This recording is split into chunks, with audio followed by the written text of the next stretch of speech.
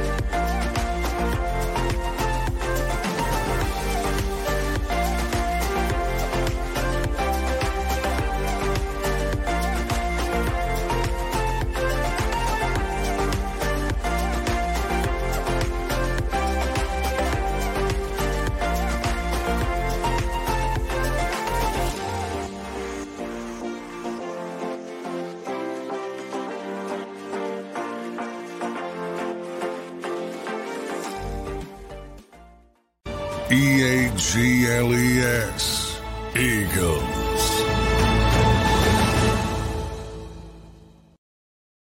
Welcome back to another edition of Football 24/7. I'm your guy, Tone DeShields II, and I'm joined by our Eagles insider, John McMullen. As you guys already know, before we get too deep into the content, of course, I appreciate you guys for locking in, but also make sure you guys smash that like button. Make sure you guys are subscribed to the Jacob Sports YouTube channel, and also make sure you guys are always staying tuned into programs like Birds 365, Sports Take, the National Football Show. Also, Jacob is going crazy right now with the sports gambling shows right now with the Philly Godfather. Also, we got another program that's live right now as we speak, Legal Hands to the Face, featuring Bill Colarulo. Make sure you guys go like on all the fresh content that Jacob Sports has loaded up in the clip for you guys. Now, John, I got to be honest. Before I ask how you're feeling, because I always ask how you're feeling, it's because I care. It's because I love you. What happened? Like I was watching. I'm jumping right into it, John. I'm jumping in waist deep. I was watching that game. I expected so much more from the offense. I think the defense played as well as you could probably expect, all things considered. But, man, obviously, how are you? But, man, you got to walk me through what happened with this offensive identity. It doesn't surprise me they struggled maybe a little bit to the degree. They typically tend to have little lulls, and they had them, and then they kind of explode, but they never really exploded. There weren't any big splash plays. I think the longest play was 23 yards, and that's not the typical build-up Eagles offense we're used to. But, they still – I called, obviously it wasn't Jalen Hurts' best day by any stretch of the imagination, but he took care of the football for the most part until the big fumble. But, taking care of the football doesn't mean you never turn it over. Everybody's a human being.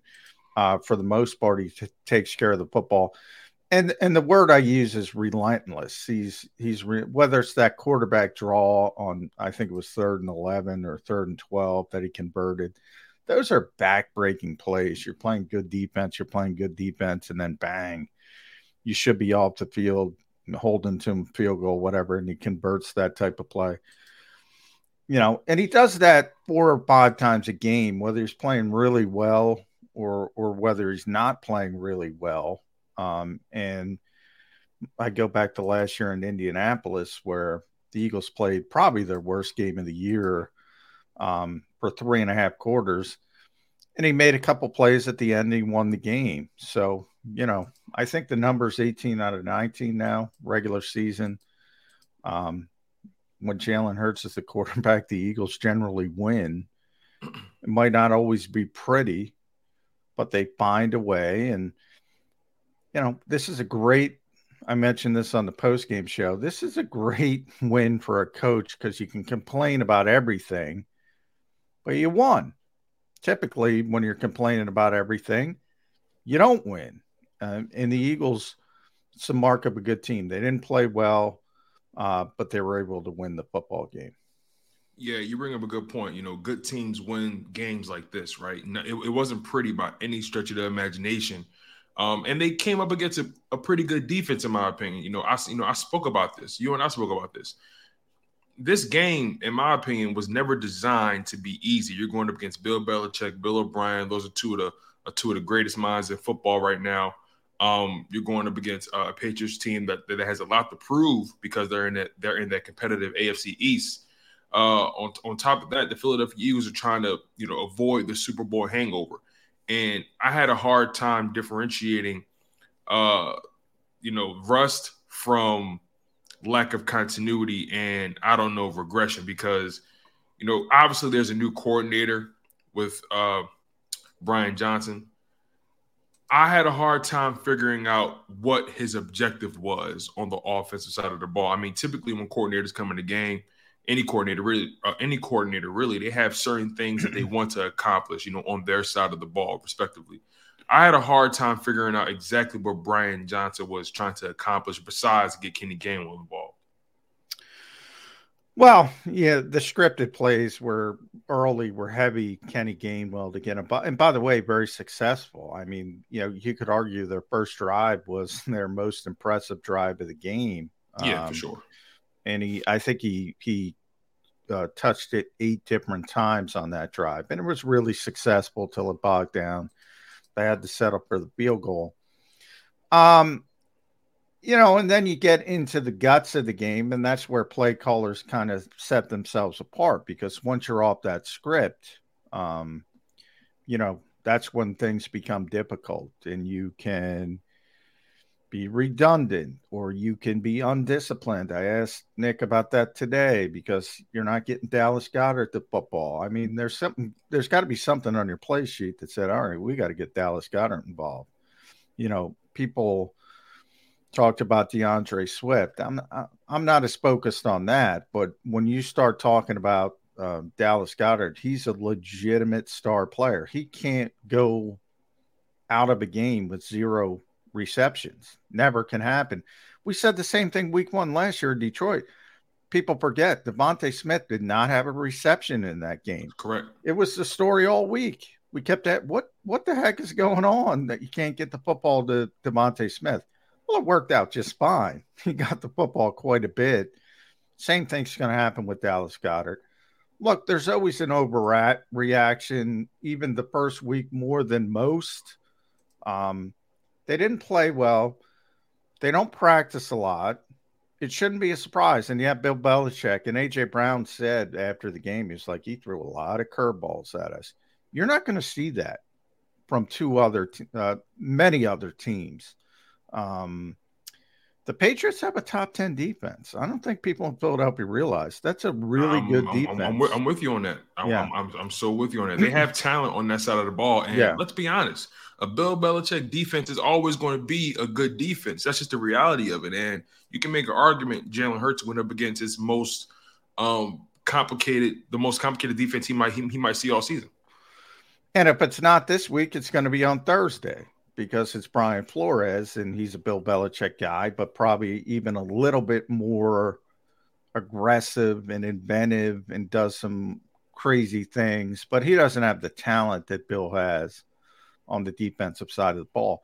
But from a schematic standpoint, week 1 and week 2, I said, it's a nice little test for the Eagles because you're going to get these great schemes for the offense.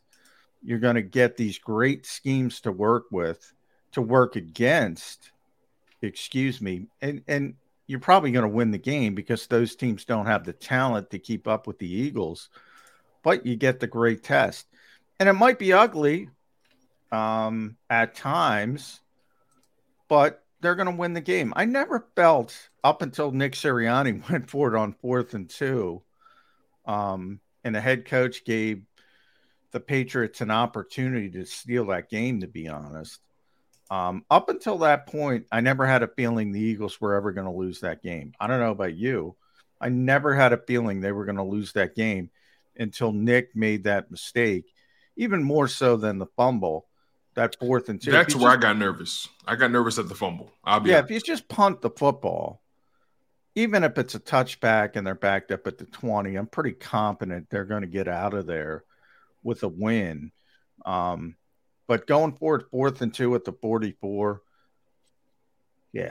And they got some breaks. I mean, let's be frank about it. They got bailed out by maybe a slightly overthrown ball, or maybe a drop over there, or maybe a guy just couldn't get his toe in. Like, the Eagles got bailed out a lot in this game. Well, the toe, if that's Devontae, that's a rookie receiver. I mean, if that's Kendrick Bourne, he probably taps the toe, and all of a sudden you're first and goal at the 8 or 9 or whatever it would have been. And then you're really starting to worry. But yeah, they had some breaks. Penalty wise too, there were some questionable calls, but nobody's, the Eagles didn't play well, and they won the football game. And I always think that's a good sign, because if you're a good team and you don't have your best stuff and you're still able to win games, that pretty much tells me you're a good team. It's interesting. A lot of people are concerned about the fact that they are going to have a quick turnaround, when they face the Minnesota Vikings on Thursday. I think that may be able to work in their benefit. Maybe not from a fatigue standpoint, but I feel like the sooner this team can get back on the field, the better served they'll be, especially on offense. What say you about that? Yeah, I mean, it's a great spot. I've been talking about this all summer. It's a great spot for the Eagles. I mean, Minnesota's the team. Remember, they're on a short week as well. They're coming off a home loss, and they got to travel on a short week. I mean, this is a great spot for the Philadelphia Eagles, and it's their home opener. We've already seen the Vikings wilt in this environment numerous times. They're going to wilt again. They're not going to handle the environment. This is a great, great spot for the Eagles. And I know people are going to be fearful of Justin Jefferson and Jordan Addison and KJ Osborne and Kirk Cousins throwing the football. They for years now, they've had the worst interior offensive lines in the NFL, and they never fix it. That poor guy's going to get murdered by Jalen Carter. I fear for him. I might have a ambulance on hand, because I like Kirk after watching Quarterback on Netflix. He's a good guy, but I mean, they're going to murder that offensive line. I don't know why anybody's worried about this game. I think where people get worried is when you hear about guys like James Bradbury being in concussion protocol, right? The odds of him playing in this game are pretty slim to none. Then you add in the skill position guys on Minnesota side of the ball, like you said, Addison, Osborne, Justin Jefferson. I mean, they're talented, right? Hawkinson. That's even more to my point. I mean, let's go back to that Patriots game. They struggled with Hunter Henry and Mike Gesicki. Now, granted, I personally know what Mike Gesicki and Hunter Henry are capable of. Those guys are actually two of the more talented tight ends in the game. They just struggle to stay healthy. But if they can stay healthy, those guys, you can make an argument. One of those guys at least is a top 10 tight end just based off talent alone. And the Eagles struggled with the tight end position last season. They struggled this season. They're struggling so far this season. And I'm not saying Hawkinson's better than both of them. So, absolutely. He's a great player. He's right there with. I'd put him at number 5, right below Dallas, as far as tight ends, but. He's a great player. They have great skill position players, but I say it all the time. I say the same thing with Atlanta. With people get excited about skill position players. Oh, they got Bijan, they got Drake London, they got Kyle Pitts, on and on and on and on. If you can't block people, you can't play offense. It's not Madden. It's not fantasy football. If you can't block people. Justin Jefferson had, 160 on Sunday. They scored 17 points, I think, because they turned it over 3 times because the quarterback doesn't have time to throw the football. You can't play offense consistently if you can't block people. And that's what people should be copying the Eagles with. it's great if you get A.J. Brown and Devontae Smith and Dallas Goedert. But if you don't have that offensive line, you're Minnesota. You're Atlanta. Eagles have the offensive line. So everything else falls into place when you get those playmakers. But you got to have that foundation first. You really do. You know, you brought up Jalen Carter earlier. That young man, 6 quarterback pressures on 32 pass rush attempts. He had a sack, a pretty crucial sack that came at a pretty crucial part of the game. I mean, how much more clutch can you expect him to be? And then Jordan Davis, 6 total tackles, 3 solo, a half a sack, a forced fumble, a TFL. I mean, these two guys, you know, came to play first and foremost. But you know, I was so pleased with Jordan Davis's intensity, and it seemed like he was much more twitchier off the snap. You know, what was your observation in totality when it comes to the heart of that defensive line, the defensive tackle position? Yeah, Jordan played great. Fletcher played great, especially late. Yeah. Carter was off the charts. Milton was great. I mean, that defensive front, and I know, you know, that's the problem with just looking at the box score and saying, you know, 35 for 54, 316 yards. I mean, he threw the ball 54 times, 300 yards, 54 attempts. I mean, I can't really. Yeah, that's not a ton of yards per attempt, which is the key.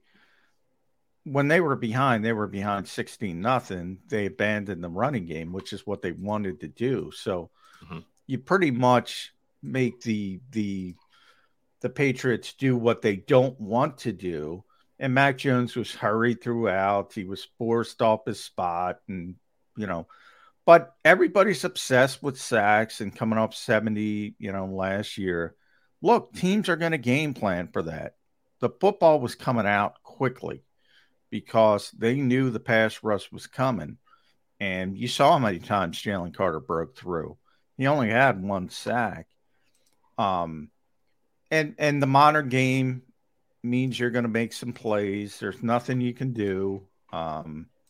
Again, a lot of Eagles fans thought their defense stunk last year. Let's be honest. I never stopped hearing about it. They were number 1 in passing defense, and you think they stunk. I'm not talking to everybody, but a lot of people thought they stunk. They were number 1.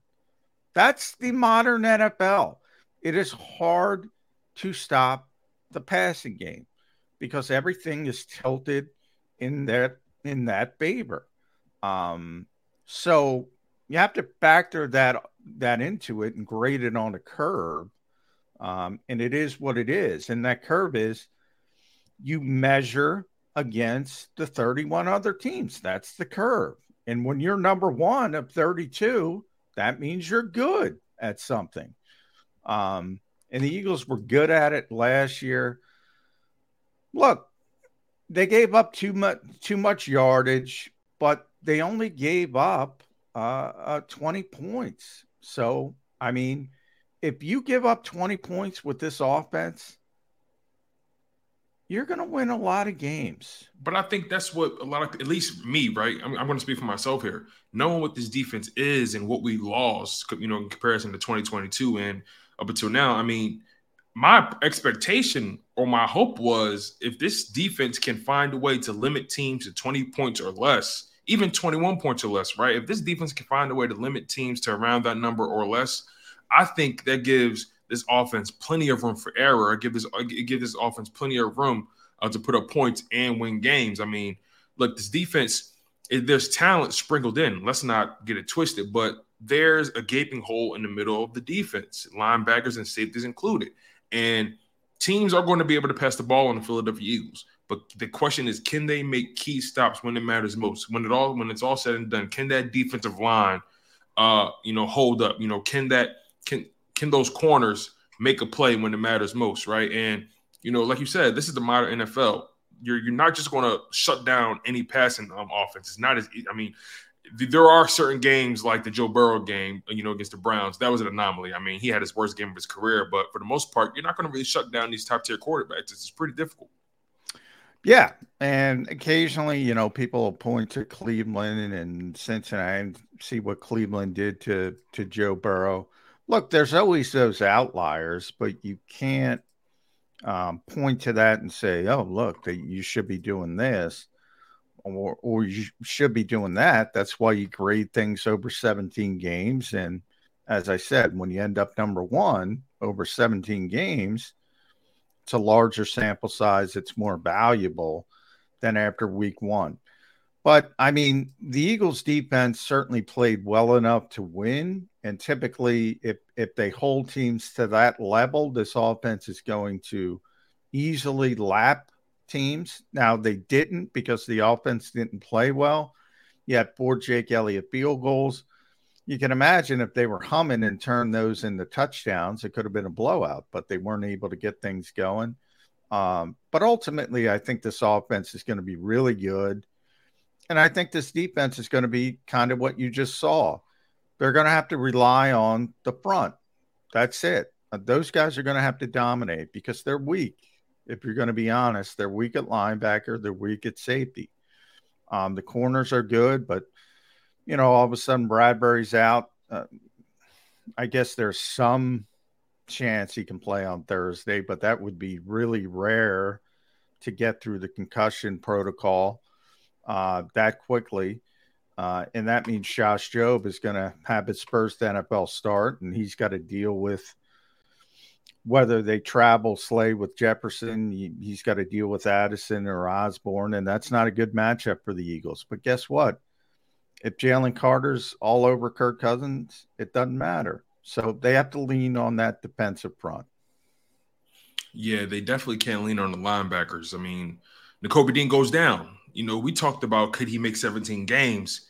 The dude didn't even make all 4 quarters. Couldn't make 60 minutes. I mean, and look, again, we talked about this. This isn't about talent when it comes to Nakobe Dean. This isn't about. I thought he was playing pretty well, actually. I mean, yeah, I felt like he did a pretty decent job in run defense. There were moments where he was caught out of position in the passing game, but not being able to make 60 minutes of football. Now he's out for multiple weeks. No one really knows when he's going to come back for the most part. There's a chance maybe he might go on IR. You never really know at this point. And the Eagles brought in a linebacker, Rashaan Evans, former first-round pick, from the Tennessee Titans. I mean, he was just brought into the practice squad. This guy wasn't on the roster for a reason. The Philadelphia Eagles are grasping at straws at that linebacker position. I mean, John, do you have any updates when it comes to Nakobe Dean? And, what's the next move here, for this linebacker room? I mean, the road's only going to get tougher. Yeah, well, I think short term they're going to somehow get Nicholas Morrow up, whether it's an elevation or putting him on the 53. Nakobe's going to be out for multiple weeks. What that means, obviously, you have to play the IR game. If it's going to be 4 weeks, you can put him on IR. If it's going to be 2 weeks, you probably don't want to do that. If it's going to be 3 weeks, maybe you want to play a caution. But they need that roster spot because, remember, they're playing hijinks at punter and punt returner. So technically, they already have their 2 elevations in place for the first 3 weeks with Sipas and Cubby. So they just can't elevate Nicholas Morrow. They have to find a roster spot. The easiest way to find that roster spot is just to put Nakobe on IR. And then, it's very unlikely Evans will be ready for Thursday night. The Eagles don't even practice this week. They're having a walkthrough tomorrow. Nobody practices on these short weeks. So then you have the mini bye afterwards. Maybe you can get them ready for Tampa Bay. And they have an extra day because I think that's a Monday night game. So a little bit of an extra mini bye and perhaps get him involved. But it doesn't matter. Cunningham, Ellis, Morrow, Evans. Without Nakobe, it doesn't look great at linebacker. Do you see them doing a lot more big nickel situations, bringing Terrell Edmonds on that field so they could have 3 safeties? I mean, look, linebackers can't play linebacker. What makes you think safety can play linebacker? I mean, that's That's the kind of thing you do in obvious passing situations as a curveball to the other team. But no, I mean, look, Terrell Edmonds has never played linebacker in his life, and you want him to go out and play linebacker over. Well, I mean, he's a box safety, right? So he's played close to the line of scrimmage. Yeah, but there's a big difference between being a box safety and being a real linebacker. Zach Cunningham knows how to play linebacker. Nicholas Morrow knows how to play linebacker. Ironically, was a safety in college, but he's playing linebacker for a long time now. Same with Rashaan Evans. He knows how to play linebacker. Terrell Edmonds doesn't know how to play linebacker. Right. Now, if you go down the Nolan Smith route. Come on, John. I'm not even going to ask you that. I'm not crazy enough to ask you that question. I already got to ask that on social media. So, look, Nolan Smith has a shoulder injury. And the last thing you want to do is tell him to put his shoulder into people as an all-ball linebacker. Just leave Nolan Smith alone. Let him develop on the outside. Just be patient. He's not going to be Jalen Carter. You got Jalen Carter to play with. He's phenomenal right off the bat. Let Nolan Smith sit in the background and learn at a comfortable pace. Don't worry about getting him on the field. That's my advice. As we begin to close this show out, John, obviously the Vikings, they're coming off of a very shocking loss to the Tampa Bay Buccaneers. That game threw me for a loop. I didn't expect them to look that pedestrian against the Tampa Bay Buccaneers. Granted, when that Buccaneers defense is healthy, good defense. They're a pretty good defense when healthy. Last year they battled a lot of injuries and there was a lack of continuity, so it was hard for that defense to really make an impact throughout the entire season. And also they obviously had injuries on the offensive line, but the Vikings were expected to win that game at the very least. They couldn't do that. So they're coming in extremely motivated to kind of right the ship. They can't afford to fall 0-2 on the season, knowing how competitive it's going to be at the top of the NFC. And also their division is looking more competitive now with the Detroit Lions, looking how they look, stealing a win on the road against Kansas City. I mean, that does wonders for your confidence. And then Jordan Love is looking like a player. He's looking like he can kind of do the job. Granted, it was against the Chicago. I predicted that one. I like that. I like Jordan Love. Yeah, granted, it was against the Bears, but he looked like he knew what he was doing out there. And he has time in that system, in that offense with that head coach. So that division is looking more and more competitive for the Minnesota Vikings. They can't afford to fall 0-2. They're going to come in with the mindset of they have to win this game by any means necessary. Now, granted, the Eagles are coming off of a win, but like you said, they won, but it didn't go the way they wanted. So they're definitely coming in with so many things that they want to correct as well. So this can be a very interesting matchup, and I'm definitely not going to get a prediction from you right now. It was way too early in the week. But, what's your thoughts on just those two forces coming together? Well, it's not too early because they're playing on Thursday. But, yeah, I'm pretty on. I mean, everything you said is right, and who cares? I mean, they're not good enough to win here. They've proven it when they're good. They're not good enough to win here. And they're not good this year. Sort of a self-fulfilling prophecy of, I was talking to Jody this morning about the Giants and the Vikings. It's kind of a difficult balancing act. One of the most difficult things to do in the NFL for GMs is to be honest with themselves, be honest. And both of those teams overachieved. Everybody knew they overachieved. And the Vikings seem to have said, you know what, we're really not a 13-win team, so we're going to have this crappy offseason and dump a bunch of our good players and try to go about things a different way. And the Giants said, oh, let's give Daniel Jones a boatload of money.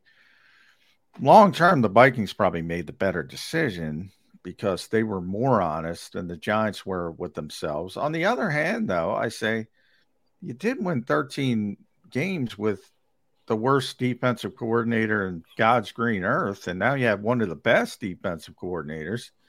In theory, you should be able to win games in a little bit of a different fashion. You don't have to score 35 points, and that was borne out in week 1.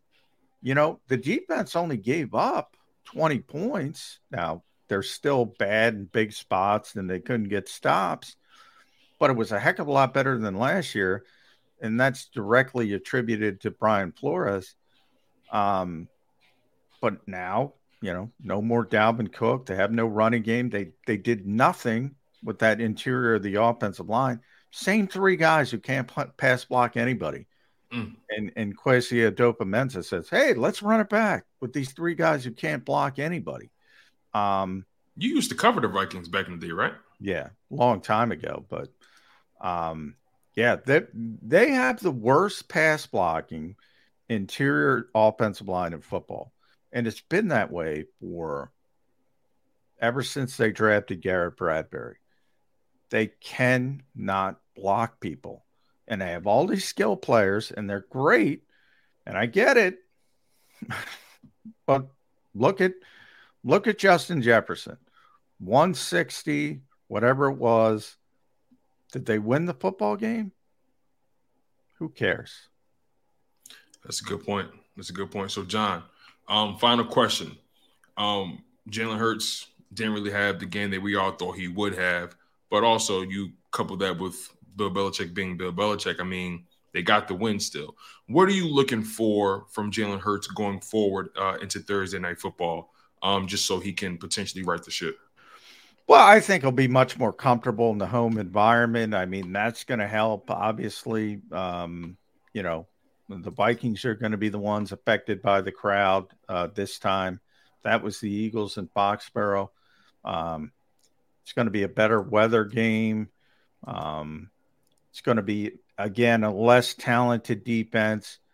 Now, what I'm interested to see is Flores is going to come with some unique looks, unique pressures, and I'm interested to see how Jalen handles them because he will not be seeing the run-of-the-mill cover 2 Vic Fangio defense that he saw last year when they played Minnesota. It's going to be completely different. You're going to see blitzes from all 3 levels. This is a coordinator Eagles fans would die for. This is the Eagles defensive coordinator. This is the guy they want. This guy comes with pressure from every level at any time. It might be a corner, it might be a safety, it might be a linebacker, it might be overload, it might be a gap. This is the coordinator Eagles fans would want. You guys heard it here first, man. Make sure you guys continue to smash that like button, continue to stay engaged into the Jacob Sports YouTube channel. We appreciate all the love and support you guys provide. Also, make sure you guys show some love to our Eagles insider, John McMullen. He does amazing work for SI.com and JacobSports.com as well. He's one of the best covering the Philadelphia Eagles in this market. On top of that, you guys, make sure you check him out on Birds 365 with his partner, Jody Mack. And on top of that, Sports Take with Derek Gunn and Rob Ellis, the National Football Show with Dan Cilio. And we also have that Sports Gambling Show as well on Jacob covering college football and the National Football League with the Philly Godfather and Legal Hands to the Face with Bill Colarudo. A lot of content, man. And also, you guys, don't forget, we have the pre-halftime and post-game show. That's some of the best right now covering your Philadelphia Eagles with Seth Joyner, Mike Missinelli, Kayla Santiago, Mark Forzetta, John McMullen, Derek Gunn. I mean, you have some heavy hitters on that panel, so make sure you guys always stay locked in on the content. I'm your humble host, Tone DeShields II. He's John McMullen. You guys were locked in on football 24/7. Take care, you guys. We'll see you next time.